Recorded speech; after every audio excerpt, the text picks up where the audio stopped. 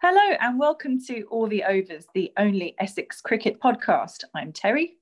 I'm Cheese. I'm Owen. And we are just three Essex fans who like to get together to talk cricket. So really good to see you guys. How are you both? I'm good, thank you. How are you doing? Yeah, not too bad. Just did my first day of inset at my new school. All very exciting. Yeah, I'm back off furlough, 2 days in, and I'm shattered. Getting that 5:30 train, I forgot how much it kills me. 5:30, goodness, that is early. When you live in the sticks, you've got to put up with that 5:30 trains. Yeah, true. So I have my new commute tested out this morning, 22 minutes. That is incredibly speedy. I know, and that's just regular. That wasn't, Speedy Terry or anything. That was just a casual, I've got a nice travel mug. I didn't even get through all of my coffee before I got to school.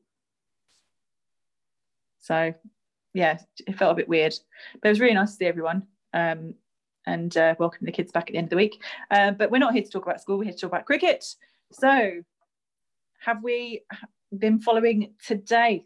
Obviously there's quite a bit to talk about over the last couple of days, but we've only really got two matches to look at.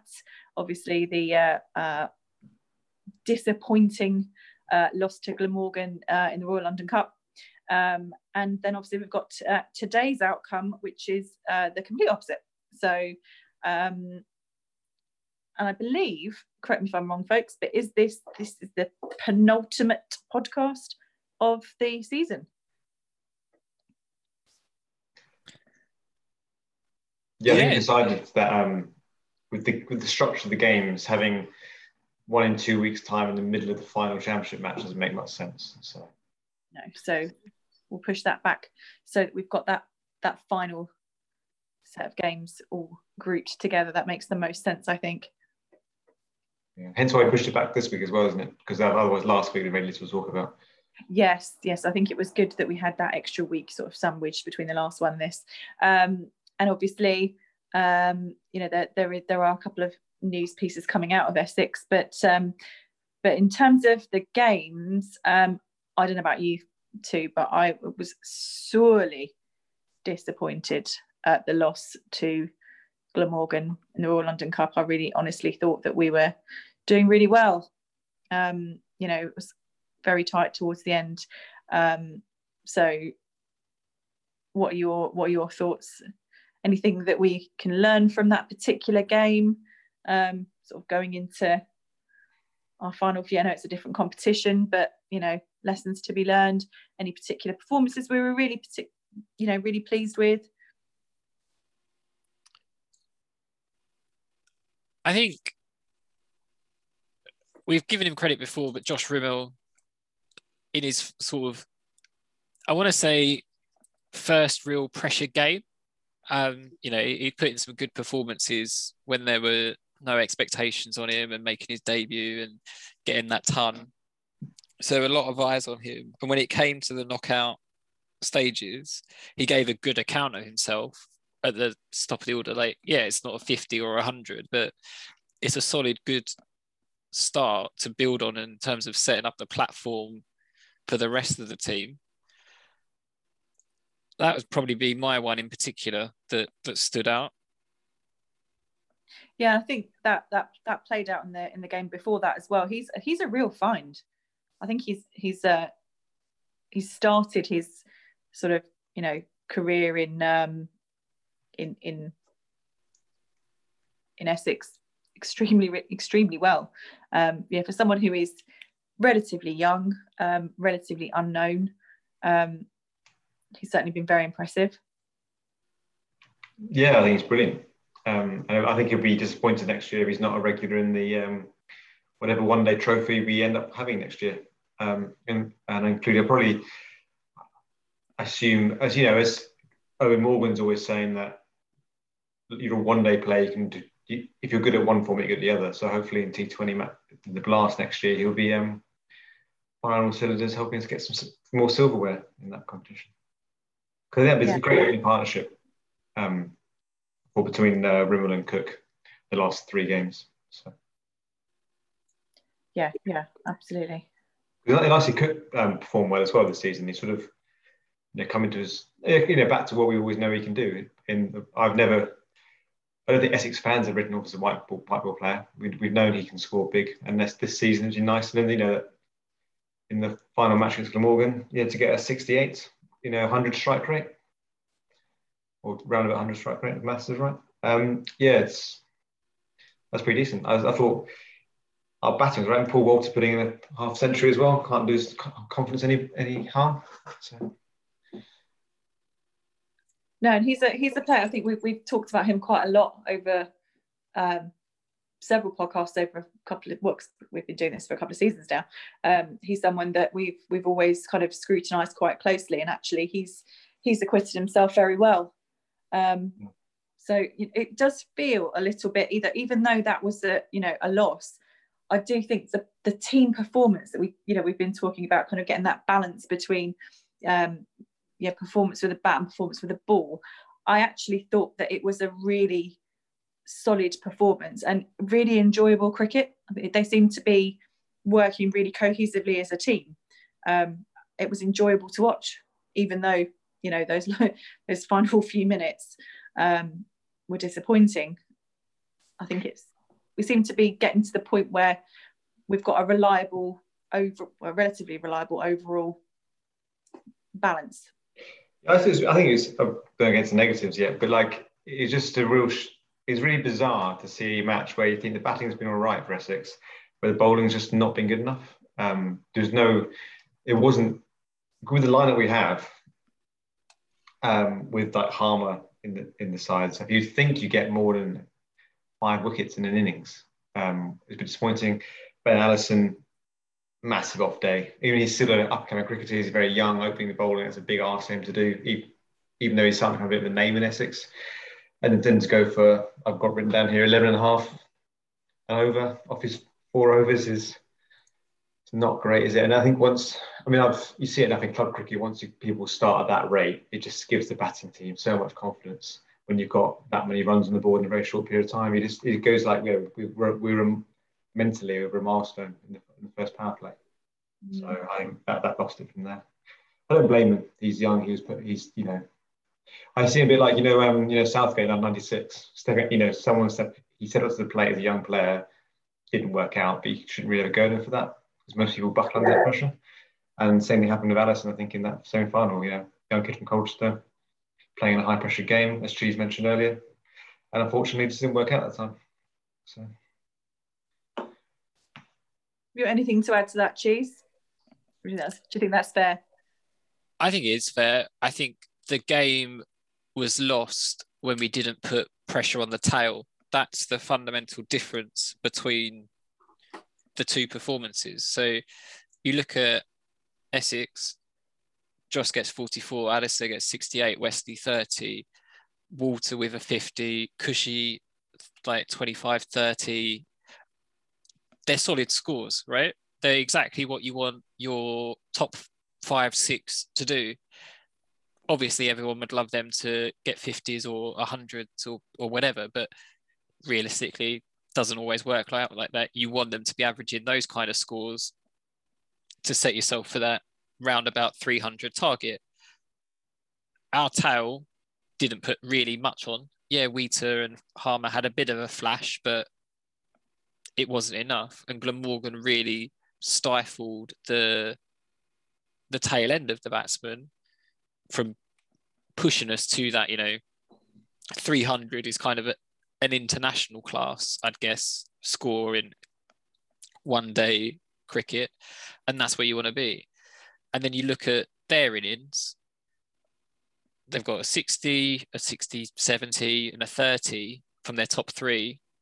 Then we break, but then we didn't put the pressure on their tail. And all of a sudden, their 7 and 8 or whatever pairing it was, they're both round about 50 each. And I think that's where it was kind of lost. If we would have broken one of them and stifled it, we'd have probably had the momentum and whittled through the rest of the wickets. Yeah, true. I was thinking that when you got Tom Wesley bowling 10 overs in the match, just shows that you haven't got much confidence in your what I call strike bowlers. The ones you expected to come in. And like Stephen Finn, famous example, the economy rate was a bit high. He'd come in and take all those wickets. I know England didn't like that at the time, but he'd come in and take bucket load of wickets. Whereas I think if you've got Wesley bowling that many overs in a semi-final of the One Day Cup, just shows that the captain's looking at Allison and going, I can't risk bringing you back on. Because it could be over in 2 overs. So it's a shame, isn't it? Shame. I thought that cup was there for our taking, personally. But the semi-finals it's not unrespectable place to lose out. So not too bothered by. It's better than I thought we would have done at the start of the season. Really, even with the 100 going on, and we are not only losing 2 players. Yeah, I mean, when was the last time we had a good white ball campaign? In terms of the one day side, like the Blast, I would have said semi-finals, finals day would have been the minimum expectations for us. And this would have been see how the groups goes, hopefully sneak out and go from there. I wouldn't have said like finals, semi-finals earlier because I just didn't see it. Cook hasn't played one days for at least a season, and him coming back into the squad like full time this season was a bit of a surprise, but that's actually given us a big platform. And there's a lot of unknown names. Like we would never have expected some of these players to put us into the semis at the start of the season. And I think, especially when we get onto the other Gordon game, there's a lot of humble pie that needs to be said around some of the fringe squad members that we've kind of thought, you're not good enough, or this is probably your last season. Mm-hmm. And actually, well, it's probably timely because it's contract time. They're playing for their lives, certainly some of them, and they're actually showing that quality, and they might be kept on because of it.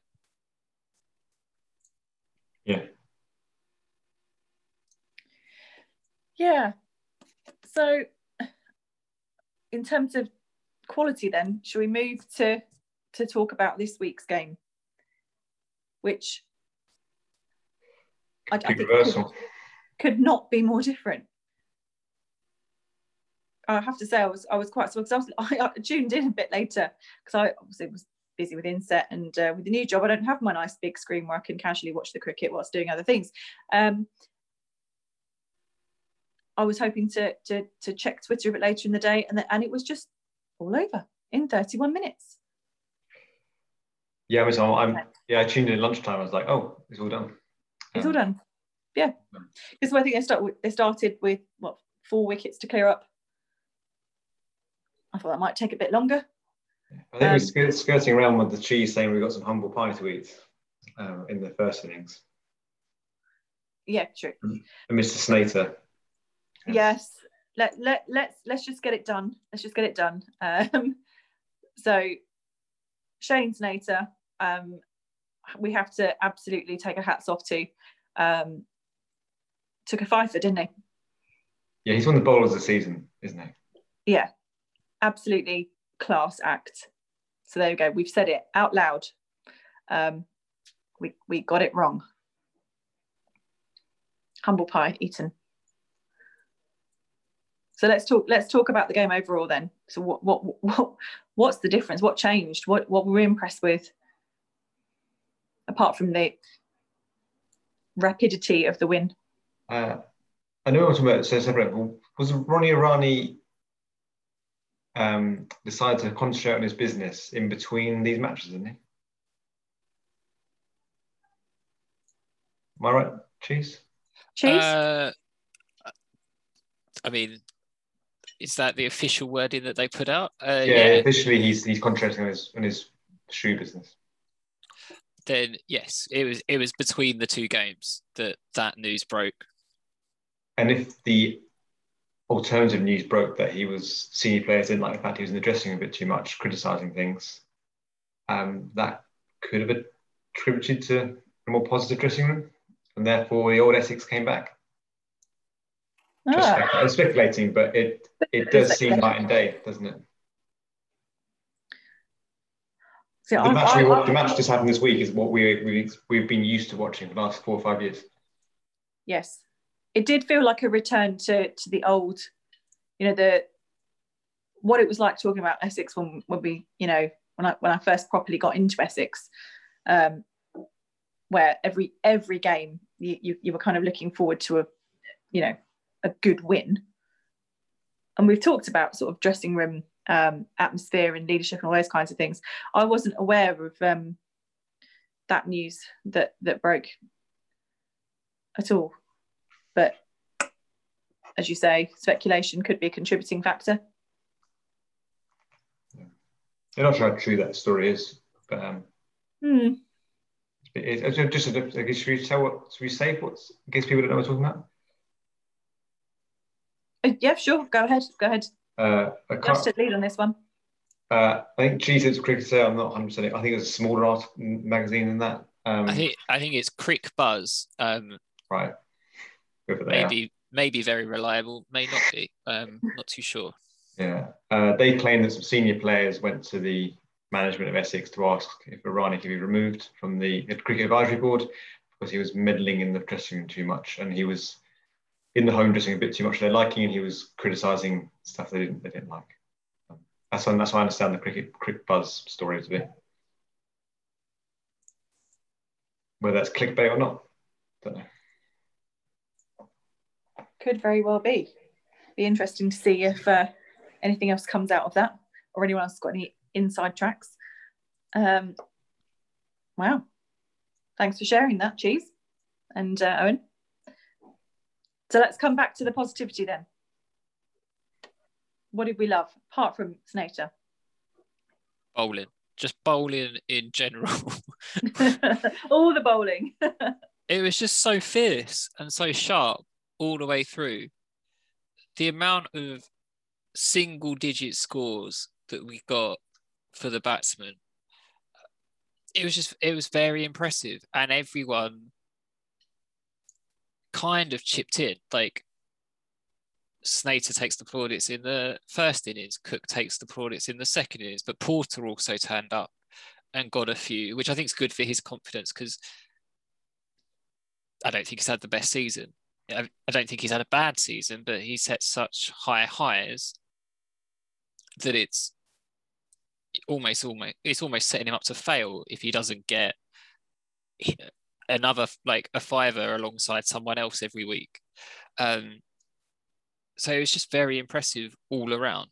Yeah. Do you think with Porter, though, it might be the case of that it's suddenly realised that he's never going to play for England?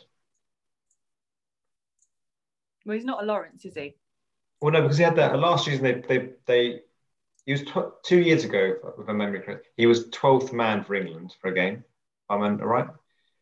And then so he's in the squad. And then last season, with the COVID season, they brought that massive squad out because of the bubble problem. Yeah, they could only have inter-team friendly, so they brought a huge 40-player squad, and he wasn't in that. Which, for me, if I was an aspiring player going right, they've doubled the amount of players they normally select, and I'm not in contention for the essentially a first and second team. I don't know. I just remember hearing an interview years ago with Jonathan Agnew, and when he got dropped from the England team, going back to county, he just couldn't mentally. Once that ambition had been removed from him, he couldn't drive himself forward to be the best player he could be, because that he would never get to the heights he wants to achieve. And I don't know whether, not saying that Jamie's going to give up and retire now, of course he's signed a new contract, but I just think maybe that temporary blip was him adjusting the fact that being the best, you went from Wisdom Critics of the Year into the England squad, didn't quite make it, and now being kind of realising that you might have peaked. I just feel mentally he's having a tough year. Just coming to terms with that. Yeah, I had a I think we all do. I think if you go to normal people's lives, and all of us now, you go to you smash. I mean, because we're quite successful people, but you smash your A levels, you go to university, you smash it, you get a master, whatever. Some of us, and then you go into the world of work, and suddenly it's like, oh, the trajectory is not as quick as I thought it was going to be. And then you're not CEO by 30.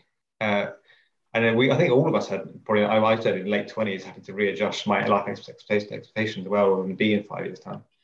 So it's not unusual for people in their career to go through that. And I'm speculating that maybe Jamie, for a dip, could just be form, but yeah, people are given a lot of time to think of the lockdown, haven't they? True. It's good that he's going for 3 years, though. Can you hear me okay? Yeah. Okay, Yeah. cool. Sorry, I've got a lot of reverb on mine. You're not using your Chromebook, so it's much clearer. Oh, is it? Yeah, it hasn't dropped. I'm touching all the wood here. Hasn't dropped out. No, my Chromebook is out of action. I am IT-less at the moment, so just using the phone. But yeah, no, it's really good to see that he's signed another 3 years. So we've got him till 2024. So that's good. And the batting as well. We haven't mentioned that yet. Pepper. We haven't. Done a world of good, and Brown, because Brown must be there thinking, like he's in his early 30s. He's got this Rimmel guy suddenly smashing out the park seems out of nowhere, just out of in the Essex Senior League. And the fact he's gone back in, first Red Bull game, got himself a century, first of the season. No, it is impressive. She said it's all good timing for the contract season.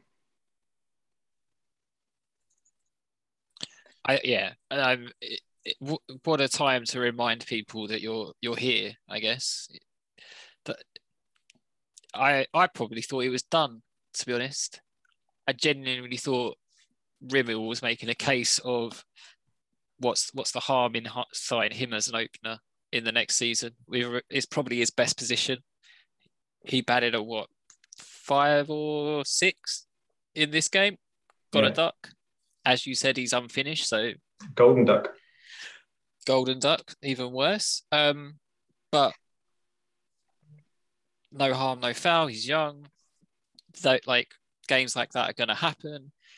But part of me is thinking, you've got an elder statesman in Cook, and you've got a very young guy coming in. Pair them up. He can teach him for a season. Then that's when you'd look to break on when Cook decides whatever he's going to do. But Brown comes in and goes, actually, not quite done yet. So we'll see. Yeah. I think that must be it for Chopra now, though. Well, Chopra's pretty much gone, isn't he? He took the loan. Was it a loan to Kent? No, that was Quinn. Ah. Can't remember where Chopra went. But yeah, I think he might be doing it. You know how Patel went on loan to Leicestershire and signed a permanent deal with them. I wouldn't be surprised if Chopra, his twilight of his career, I wouldn't want to be in my mid-30s sitting, unless you're given the captaincy of the second team. I wouldn't want to be sitting around just playing with the kids. So. Oh, just while on the when you mentioned the second 11, just worth mentioning they won against Somerset this week. So that's really. Did Aaron Beer get some wickets? I thought Aaron Beer got some wickets. Yes, indeed. I mean, he's someone I'm surprised not being given many chances this season. I know he's been injured. I'm not sure that injury's lingering, but I'm a big fan of his bowling. I like his action. I like his style. Yeah, I think he also brings a bit of life and energy to the pitch as well. He seems to. I've never heard what's the actual talk that goes on. He seems to be quite vocal as well. Yeah. Certainly missed him.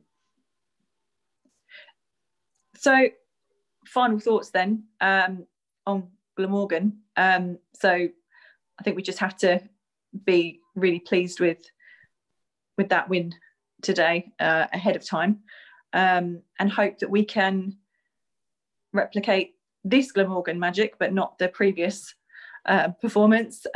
Looking ahead now, the next game Sunday, Gloucester at home, and then should win that. We should win that. We absolutely should win that. Are either of you going? I think I might be going. Work's flat out. Really can't. It's really annoying. I'm not seeing much cricket this season. So. Yeah. Prior engagement.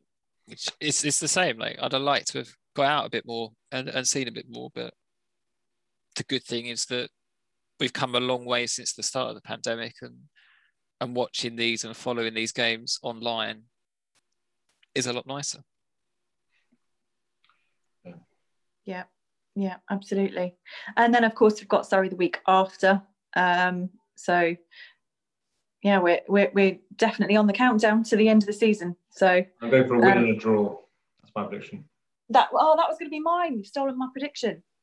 I think Surrey are tough at home, aren't they? It's like, I think going They're to like Liverpool, going to us at home, Chelmsford. aren't they? Yeah. Yeah. What do you think, Cheese? I think we're going to win on out. I really do. I don't think it's a strong division.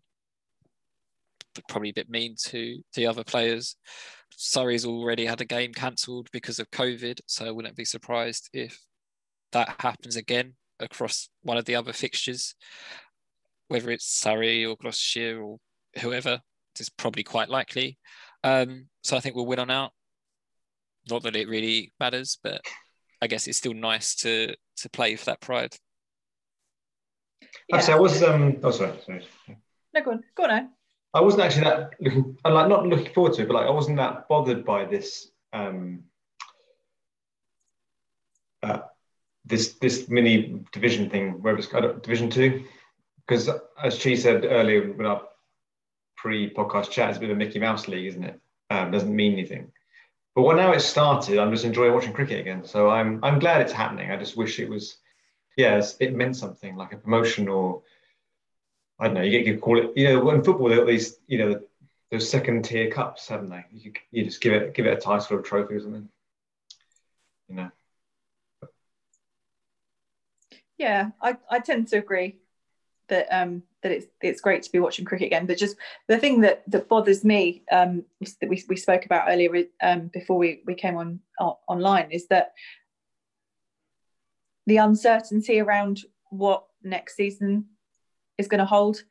Because I'm one of those people, I like to know precisely. It's one of the reasons I love football so much, is because of the rigor and the structure. So to not know exactly what it's going to look like next year just makes me a bit twitchy.